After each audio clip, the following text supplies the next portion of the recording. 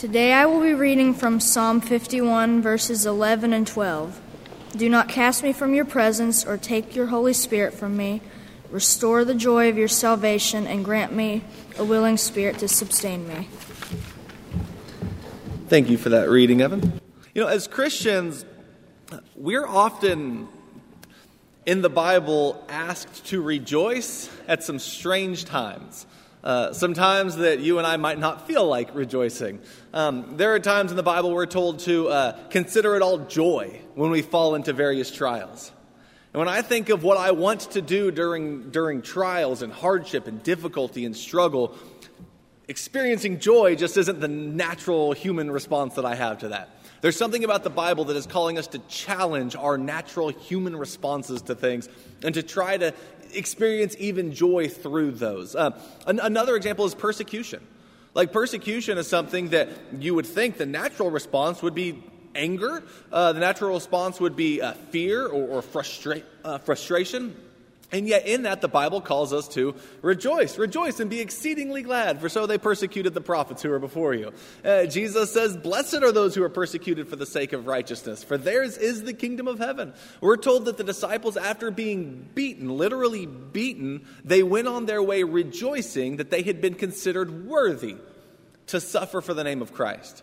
And one of the things that you see with all of those examples is that there's some reason given that gives meaning and significance even to the suffering that they're going through. Whether it's the trials that will help build patience in us and help us to be able to overcome and be stronger to battle things in the future. Or it's the persecution that connects us to various other prophets and Jesus himself who suffered, and we get to share in fellowship with him in that. Or whether it's recognizing that the kingdom of heaven, God's reign, is for you when you find yourself suffering. Or that suffering itself is a compliment from God, that you're worthy to endure the same treatment as Christ. And it's a vote of confidence that God thinks that you can overcome this. And those are mindsets that the early church had to develop, because the reality is that joy is not, and rejoicing is not, a natural human response to pain and suffering. And this world is fraught with pain and suffering.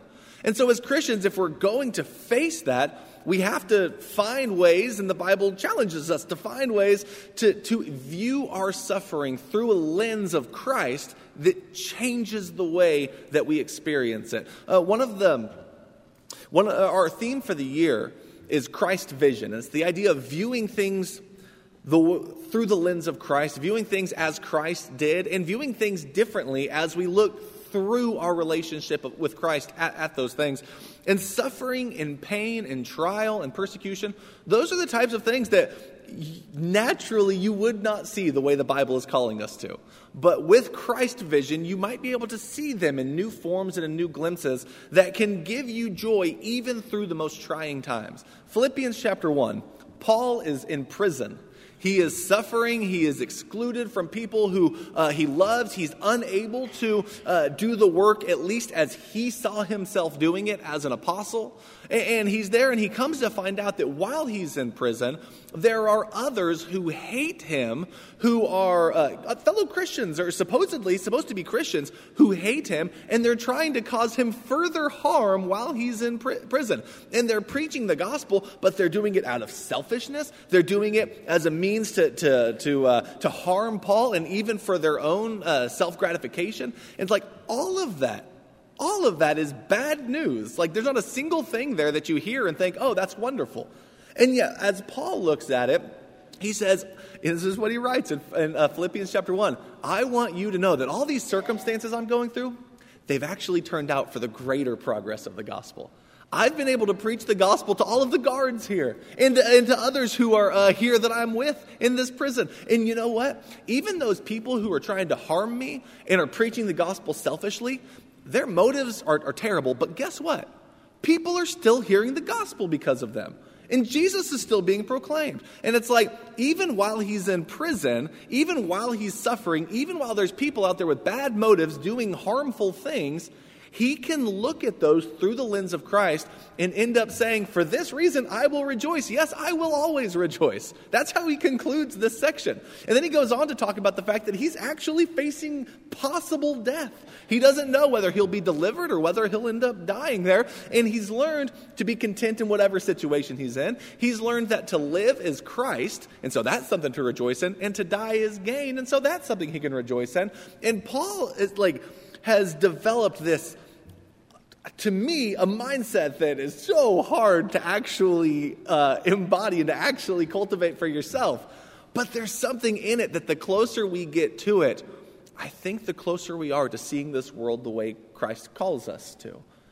There are times that we're told to rejoice at these hard times, but there are other times that we're told to rejoice in really good times, things that make sense. When you read through the Bible, you'll see that joy is a natural Christian reaction to so many things. Like when someone in the book of Acts is baptized, it'll often say, and they went on their way rejoicing. It's like, that's a wonderful thing. Someone was saved, a new body was added to the body of Christ, a new person was added to the body of Christ, and you experience joy in that. Or when a sinner who has left the fold repents and comes back and is forgiven and is welcomed with open arms into the community, there is joy that comes from that. There's joy with the angels in heaven. They rejoice when they see that happening. The prodigal son, when he returns, there is a celebration that takes place.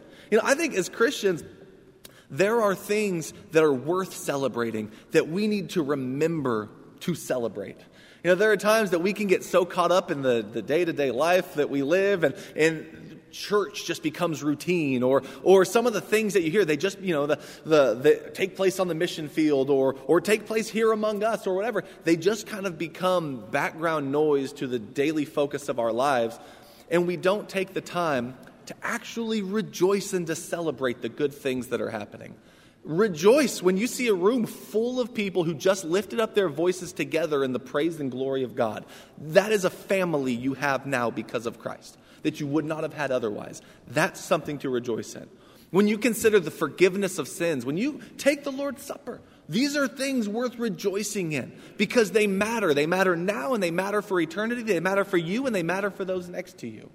In Israel, there are actually days throughout the year where they were commanded to have celebrations, whether it's Passover. You have an annual reminder of God as the deliverer who rescued you from slavery and with a mighty arm delivered you from the Egyptians and gave you new life and new hope and new land and a new future. That's something not only worth celebrating when it happens, which they did. There was a wonderful celebration that took place, but it's something that you have an annual reminder of in Passover, that God has done that for you. Sabbath is a weekly reminder of I think, even those very ideas, because one of the things they're told to do after they were delivered is to have Sabbaths every week that they use through kind of to set the rhythm of their life. And it's this way of pausing your life and remembering not to focus on earning a few extra bucks today, and not to focus on your job, and not to focus on the next advancement that you can, but just take a moment and rest in all that God has done for you. And Sabbath is wonderful because it's a reminder. It's a reminder of the great deliverance that you have. It's a reminder that God is creator, yes, because he rested on the seventh day. But it's also a reminder that when you were in Egypt, you didn't get rest. And yet God delivered you from that. And so now everyone in the land, whether you're rich or whether you're poor, whether you're a king or whether you're a slave, like everyone in the land gets this day that equalizes all of them because God loves every one of them and freed every one of them from the house of Egypt. They all share in this together. That's an important thing to remember throughout your week, that God has given you rest. You can look at the Day of Atonement. You can look at the Feast of Purim, which is celebrated from the book of Esther. Hanukkah is a celebration from the Maccabean successful revolt against Antiochus IV Epiphanes. It's written about in the book of Maccabees, but you see Jesus celebrating it in John chapter 10. There it's called the Festival of Lights or the Feast of Lights. But in each of these you get this celebration of some monumental moment where God acted on behalf of his people. And it was a constant reminder of those things. As Christians, I think we should strive to have more days of celebration. More days where we remember the good that God has done for us. Remembering and celebrating the birthday of your baptism is something that it helps you set your year and think about who you are in terms of the most important rebirth that you had. There are things that are fairly common that have caught on. Annual reminders of, say, the birth of Christ or the resurrection. These are things commonly done at Christmas time and Easter time, and I think those are important. I think there is value in setting aside time to remember and to celebrate the birth of Christ. And there is importance in setting aside time to remember and celebrate the resurrection of Christ, which gives us hope of life eternal. But then there's also other things you can do, things that we as a church family can do to spend time of celebration together. I mean, think about what you have in Christ. Think about the family you now have in Christ. Think about the events that have taken place in your life throughout the history of the church, that have taken place in the New Testament and through Jesus, that shape who you are. Now, some of these things are regular parts of our lives, like what we're doing right now. We have sung songs together. How many, some of you may do this more commonly, some of you not so much, but how often do you gather together with a group this large and sing words of praise about what matters most in your life with a whole group of other people? It's a unique experience, and it's something that I think is an important part of celebration. And we've done that now. That's a regular part of our life together as community. The Lord's Supper, where we remember Jesus' love for us through the self-offering on the cross and the victory over death through the resurrection that we still continue to partake in and to live into as a community of diverse believers that have been united by that blood and that have come together into that one body. When we do that on a weekly basis, it's a weekly reminder, kind of like those days of Israel that were annual or weekly reminders. We have weekly reminders that we celebrate in also. But then there's also things that we just do as a family here that, again, you can get so focused on your life that you forget to set aside time to enjoy and to celebrate and to rejoice in having a community with one another, having another family that you can experience highs and lows and joys together. I was looking at our bulletin. And we have so many things coming up that are reasons to celebrate and to spend time with each other. Today at 12:30, all of you are invited. There's going to be a wedding right here at the church building. Randy Asbill and Eveline Peterson are getting married, and you're invited to stay and to celebrate with your church family. And that's a good thing. That's something worth celebrating. Christians should celebrate good things.